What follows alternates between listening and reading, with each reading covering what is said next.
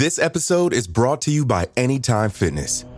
Forget dark alleys and cemeteries. For some, the gym is the scariest place of all, but it doesn't have to be.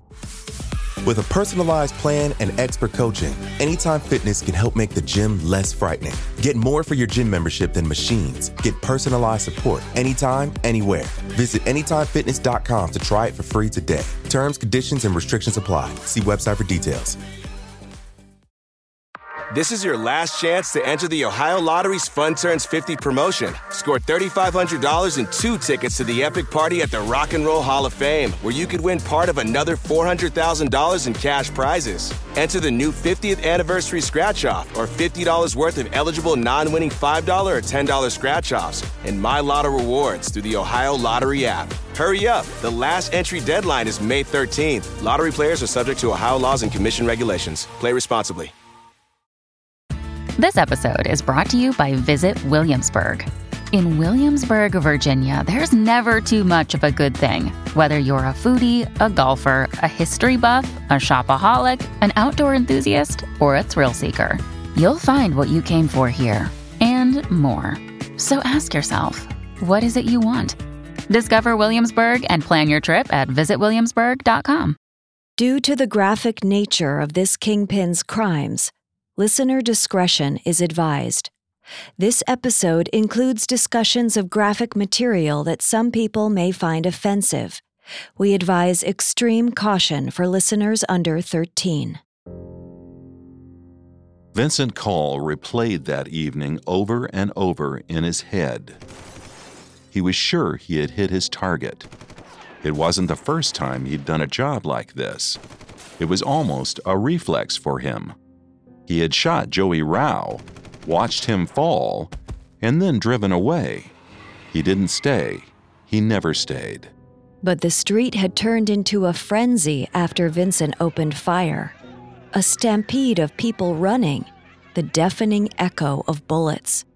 It wasn't until long after he'd left that he found out 5 children had been caught in the crossfire, and one of them was killed. Little Michael Bengali, just 5 years old. Every time Vincent went over that evening, he could never remember the children passing by. But now he stood accused of murdering one. Vincent turned on the radio.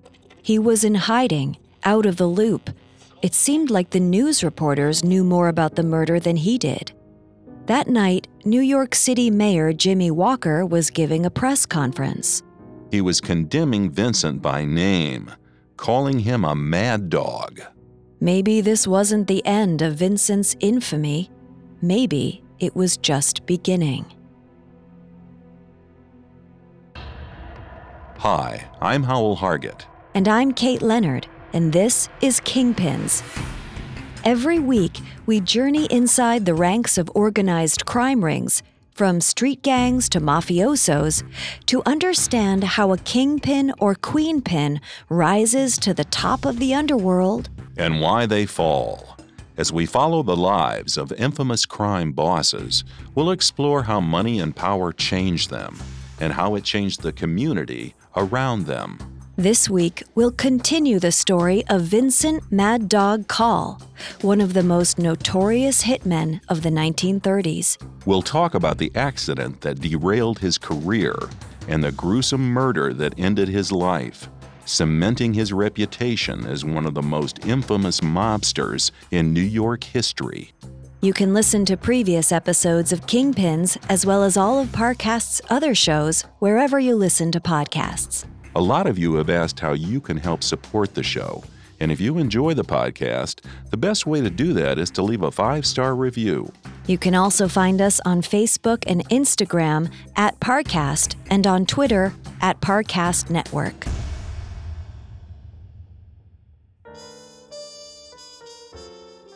By the time he was publicly condemned as a mad dog in 1931, 23-year-old Vincent Coll had managed to establish himself as the top hitman in New York City.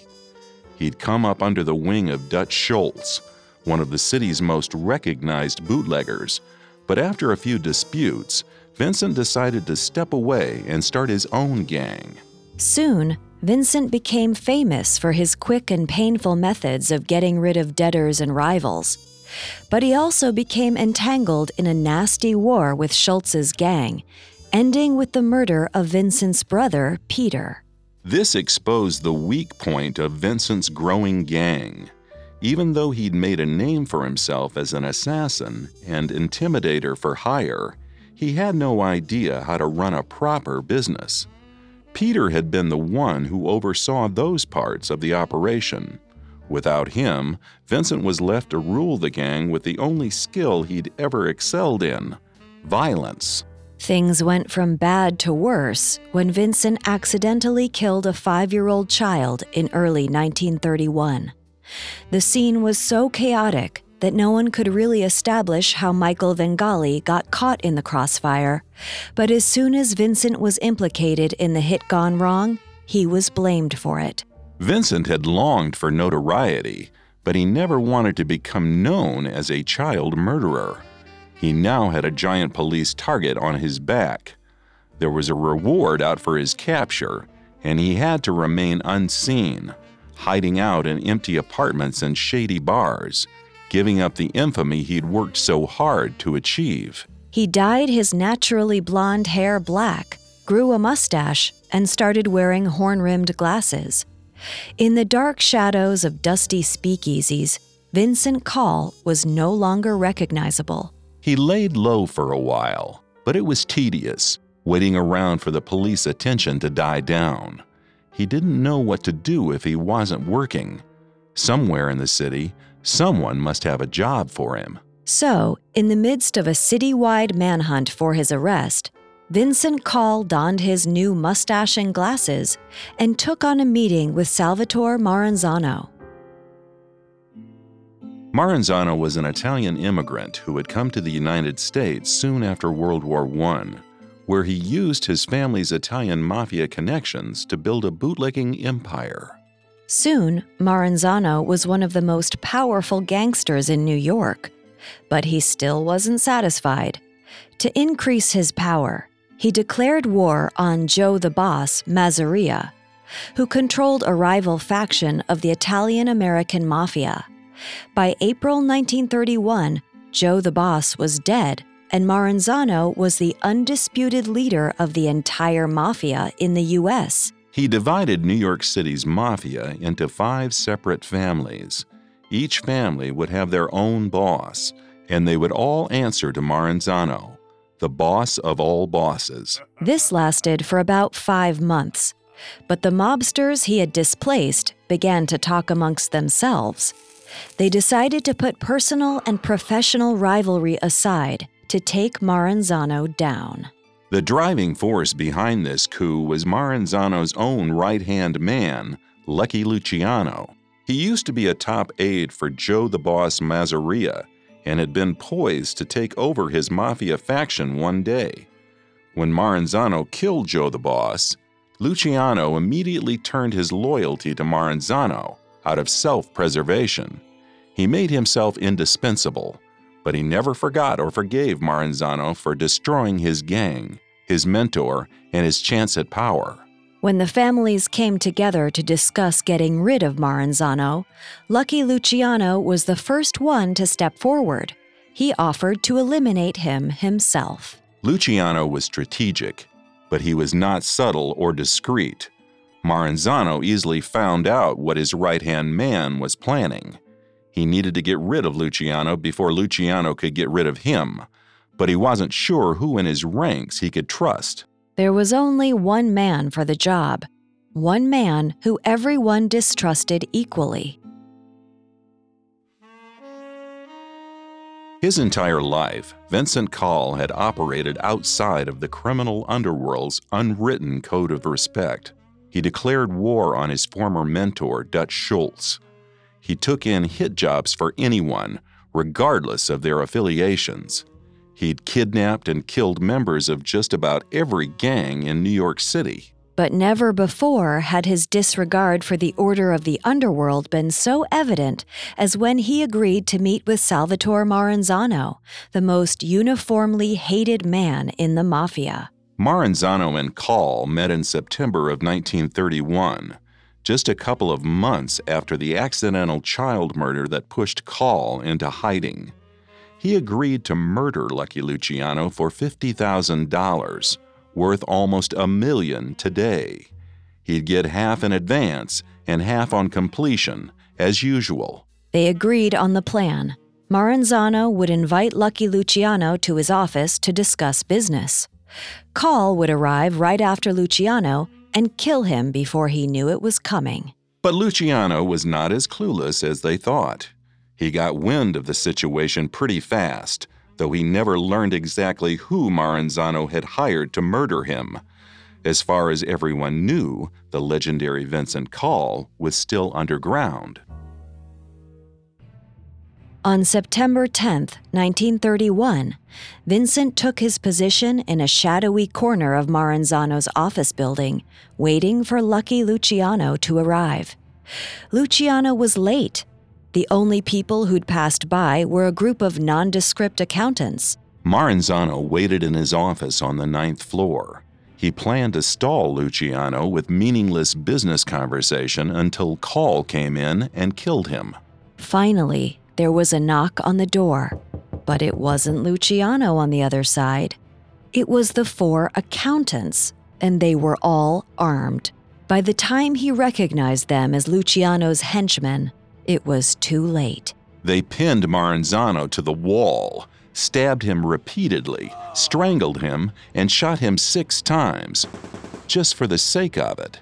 Vincent heard the gunshots. He rushed up the stairs and ran into the accountants.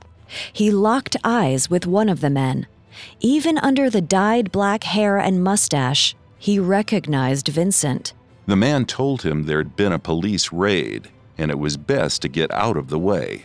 Vincent turned around and followed them out of the building. This was no longer his problem. He'd already gotten the first half of his payment. He was $25,000 richer without having to do a thing.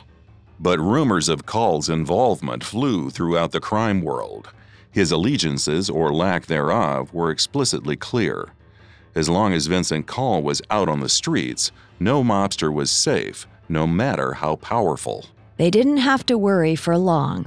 The manhunt that had started after Vincent killed 5-year-old Michael Vingali still hadn't let up. And just 5 days after Maranzano's death, the New York police finally found Coll hiding out in a hotel in the Bronx. They arrested him and most of his gang. As he stood in the police lineup, Coll swore up and down that he had been in Albany for the past several months. He couldn't have committed any of the crimes he was suspected of. He refused to answer any questions without an attorney present. 1 day later, he was indicted by a grand jury for the murder. His attorney would arrive soon, but it would do him no good. His demise had already begun. Coming up, we'll follow Vincent's murder trial. This episode is brought to you by Anytime Fitness. Forget dark alleys and cemeteries. For some, the gym is the scariest place of all, but it doesn't have to be. With a personalized plan and expert coaching, Anytime Fitness can help make the gym less frightening. Get more for your gym membership than machines. Get personalized support anytime, anywhere. Visit AnytimeFitness.com to try it for free today. Terms, conditions, and restrictions apply. See website for details. Now, back to the story. On October 4th, 1931, Vincent Coll was arrested for the murder of 5-year-old Michael Vingali. His trial began in December of that same year. By then, Coll was prepared.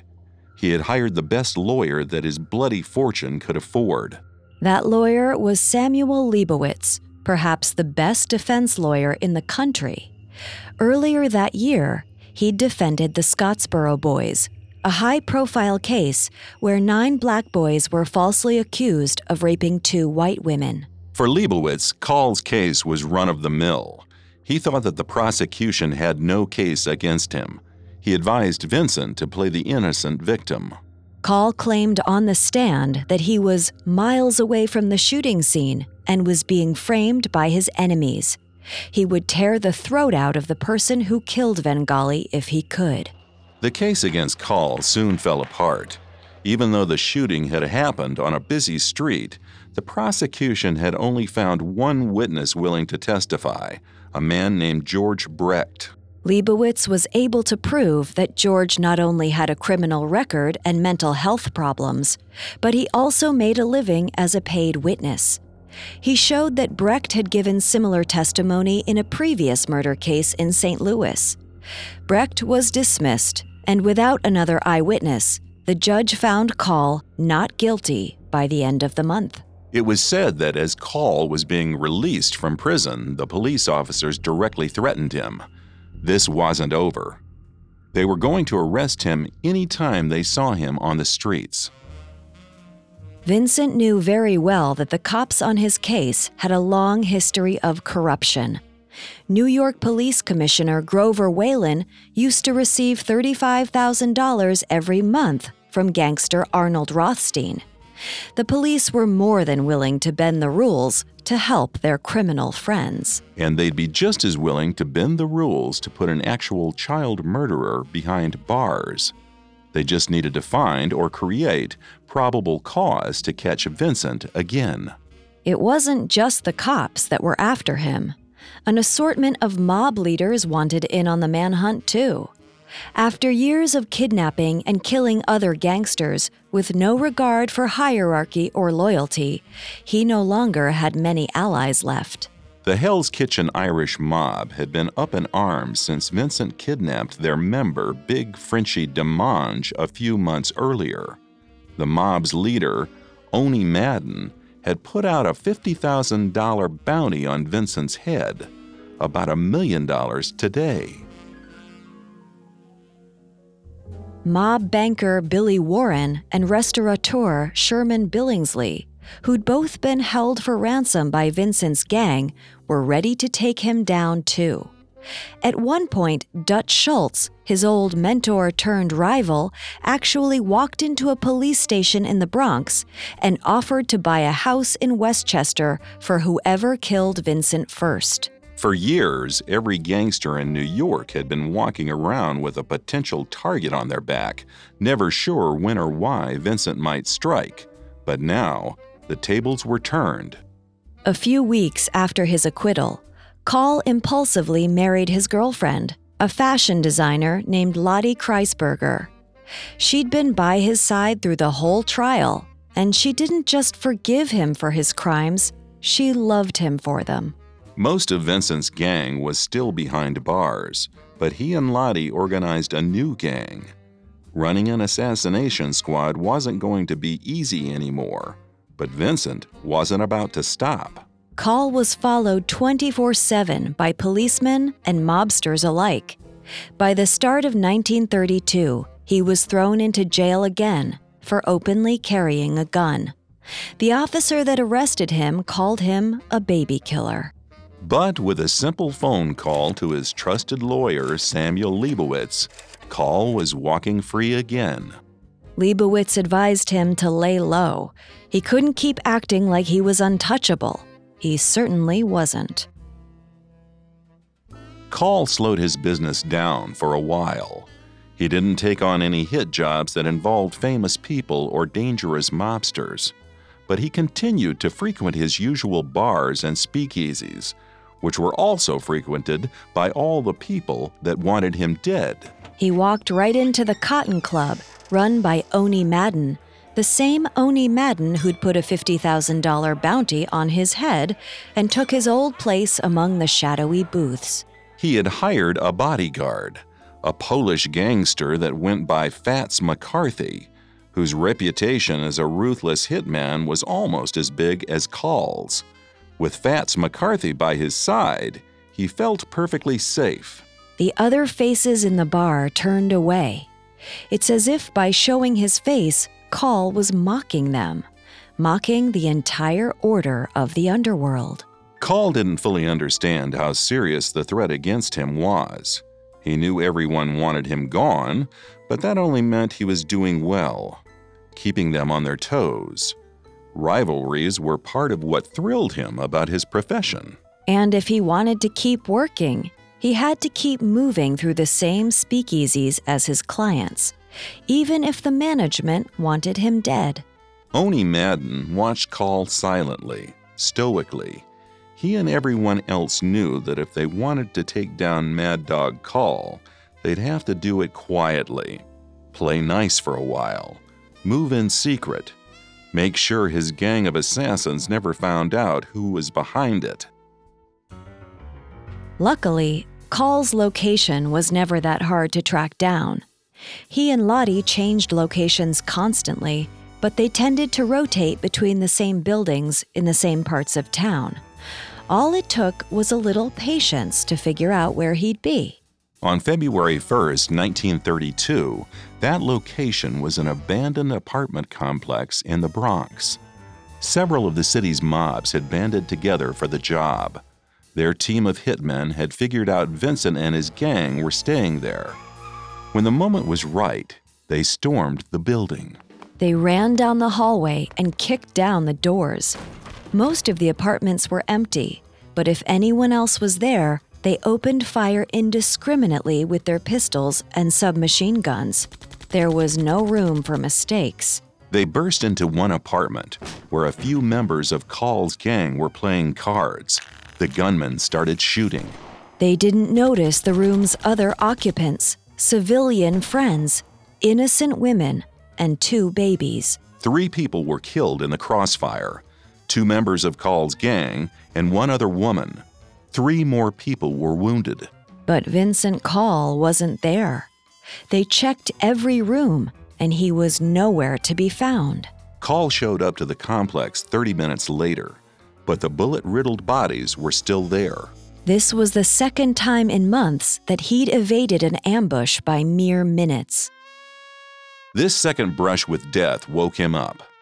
He decided it might be time to start listening to those who advised caution. The chaos of the shooting also doubled the efforts of the police to capture Coll.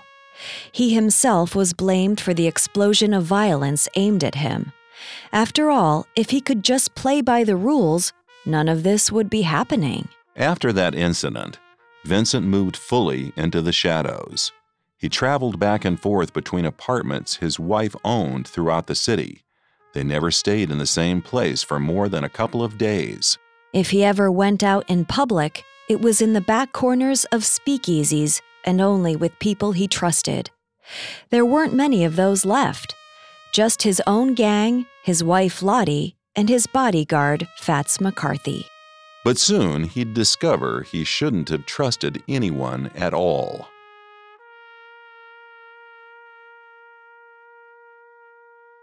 Coming up, we'll explore the downfall of Vincent Coll. Now, back to the story.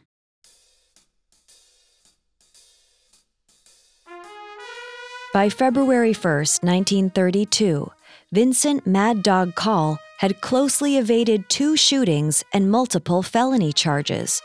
The police wanted him locked up. Every mob in the city wanted him dead. He was only 23 years old, and he was looking at an early retirement. After much hesitation, he finally agreed to go underground and disappear from the public eye. He avoided the illegal clubs and bars he used to frequent. He kept planning hit jobs for his gang from whatever shadowy apartment he was hiding out in, but now his men were in charge of executing them.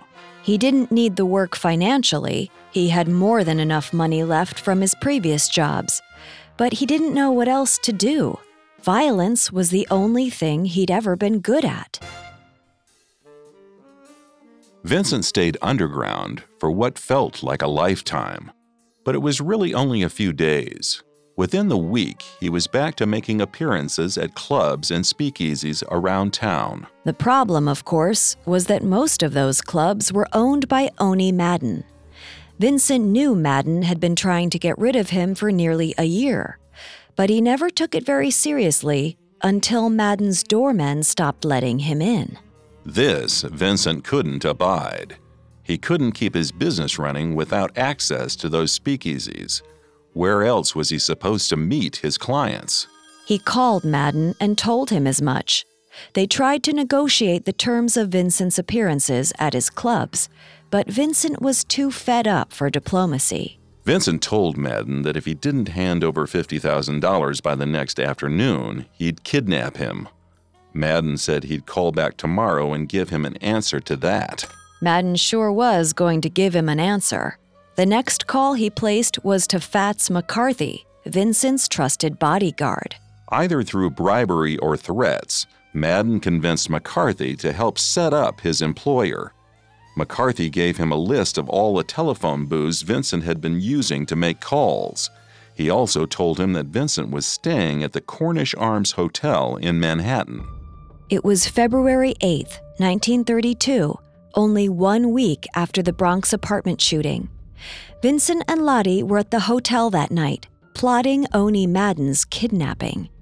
Vincent may have made that threat in the heat of the moment, but he wasn't bluffing.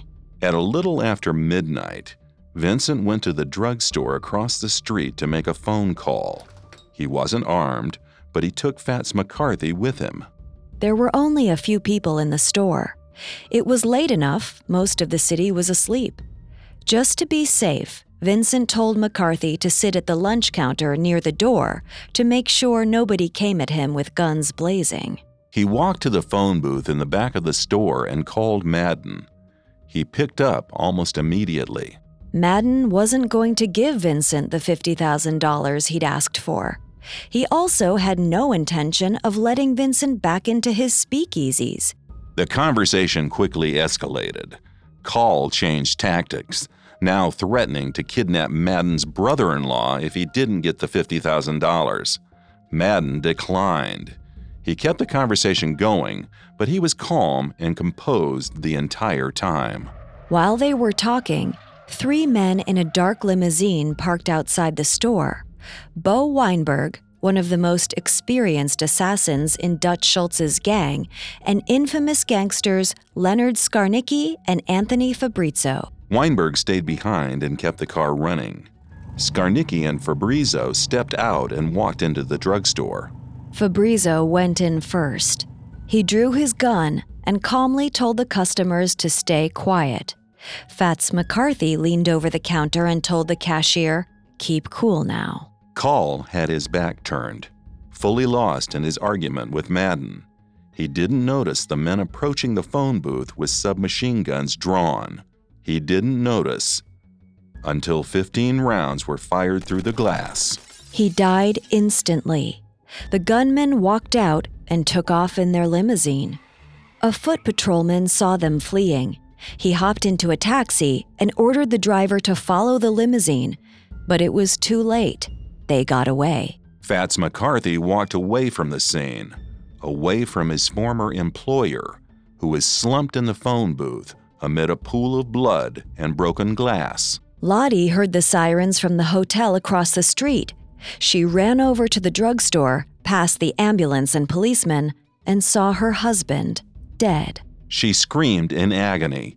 She wouldn't tell the police anything about who might have killed Vincent. And truth be told, they didn't care to press the matter. Vincent Coll was gone, and he would not be missed. Vincent Coll was buried at St. Raymond's Cemetery in the Bronx, right next to his brother Peter, who'd been killed less than a year earlier. The parish priest refused to provide a funeral mass for Vincent. There would be no traditional Catholic ceremony for the fallen assassin. When a mob leader died, it was customary for every major mob boss to send flowers, including the one who'd sanctioned the hit. Vincent received an enormous floral wreath with a card that read, "From the Boys." Dutch Schultz had signed it. The gunmen did, in fact, collect the $50,000 reward Madden and Schultz had put out for Vincent's murder. The police suspected Oni Madden's involvement, but he was never arrested. Within the next 3 years, every surviving member of the Coll gang would be either killed or imprisoned. Lottie formed her own gang after her husband's death, but she was arrested 6 months later on weapons charges. She refused to leave prison after her sentence was up, afraid that Vincent's killers would be after her next. When she was forcefully removed, she disappeared and was never seen in New York City again. Fats McCarthy was killed by a group of unknown assailants in May 1935. Later that same year, Dutch Schultz was killed by the Italian Mafia. The Mafia was wresting control of the city's entire crime industry, and Schultz was one of the last people standing in the way. Shortly after that, Oni Madden struck a deal with the Italian Mafia. He handed over all his properties and assets and fled to Arkansas, where he lived for the rest of his life. By the mid-1930s, a stronger connection had been formed between the city's once separate mob families. Although this network had existed for over a decade, the ties had been strengthened after they'd all pulled together to get rid of Vincent Coll. Free from the chaos that had been sowed by Coll and his gang, the city's Italian, Irish, and Jewish mobsters lived in relative cooperation. The era of random violence and bloodshed was coming to an end. In many ways, Vincent Coll's life is the typical story of the rise and fall of the American gangster. He was an immigrant who came to this country looking for new opportunities and found them in the criminal underworld. He discovered his natural talent for intimidation and built an empire on it. But he took his violence so far even the city's other criminals couldn't abide it. Loyalties became blurry, and his devotion to his work overtook any sense of caution or self-preservation. He lived hard, and he lived carelessly. And even though it cost him his life, he might be happy to know that almost 100 years later, his name still evokes the image of someone ruthless, cold-blooded, and rabid. Someone with nothing to lose. He was, as Mayor Jimmy Walker once called him, a mad dog.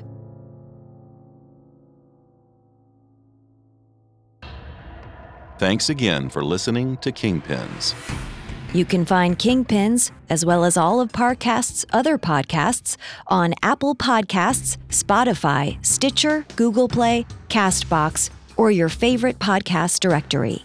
Many of you have asked how to help the show, and if you enjoy the show, the best way to help is to leave a 5-star review. We'll see you next time. Kingpins was created by Max Cutler and is a production of Cutler Media and is part of the Parcast Network. It is produced by Max and Ron Cutler, sound design by Carrie Murphy, with production assistance by Ron Shapiro and Paul Mahler. Additional production assistance by Maggie Admire and Carly Madden.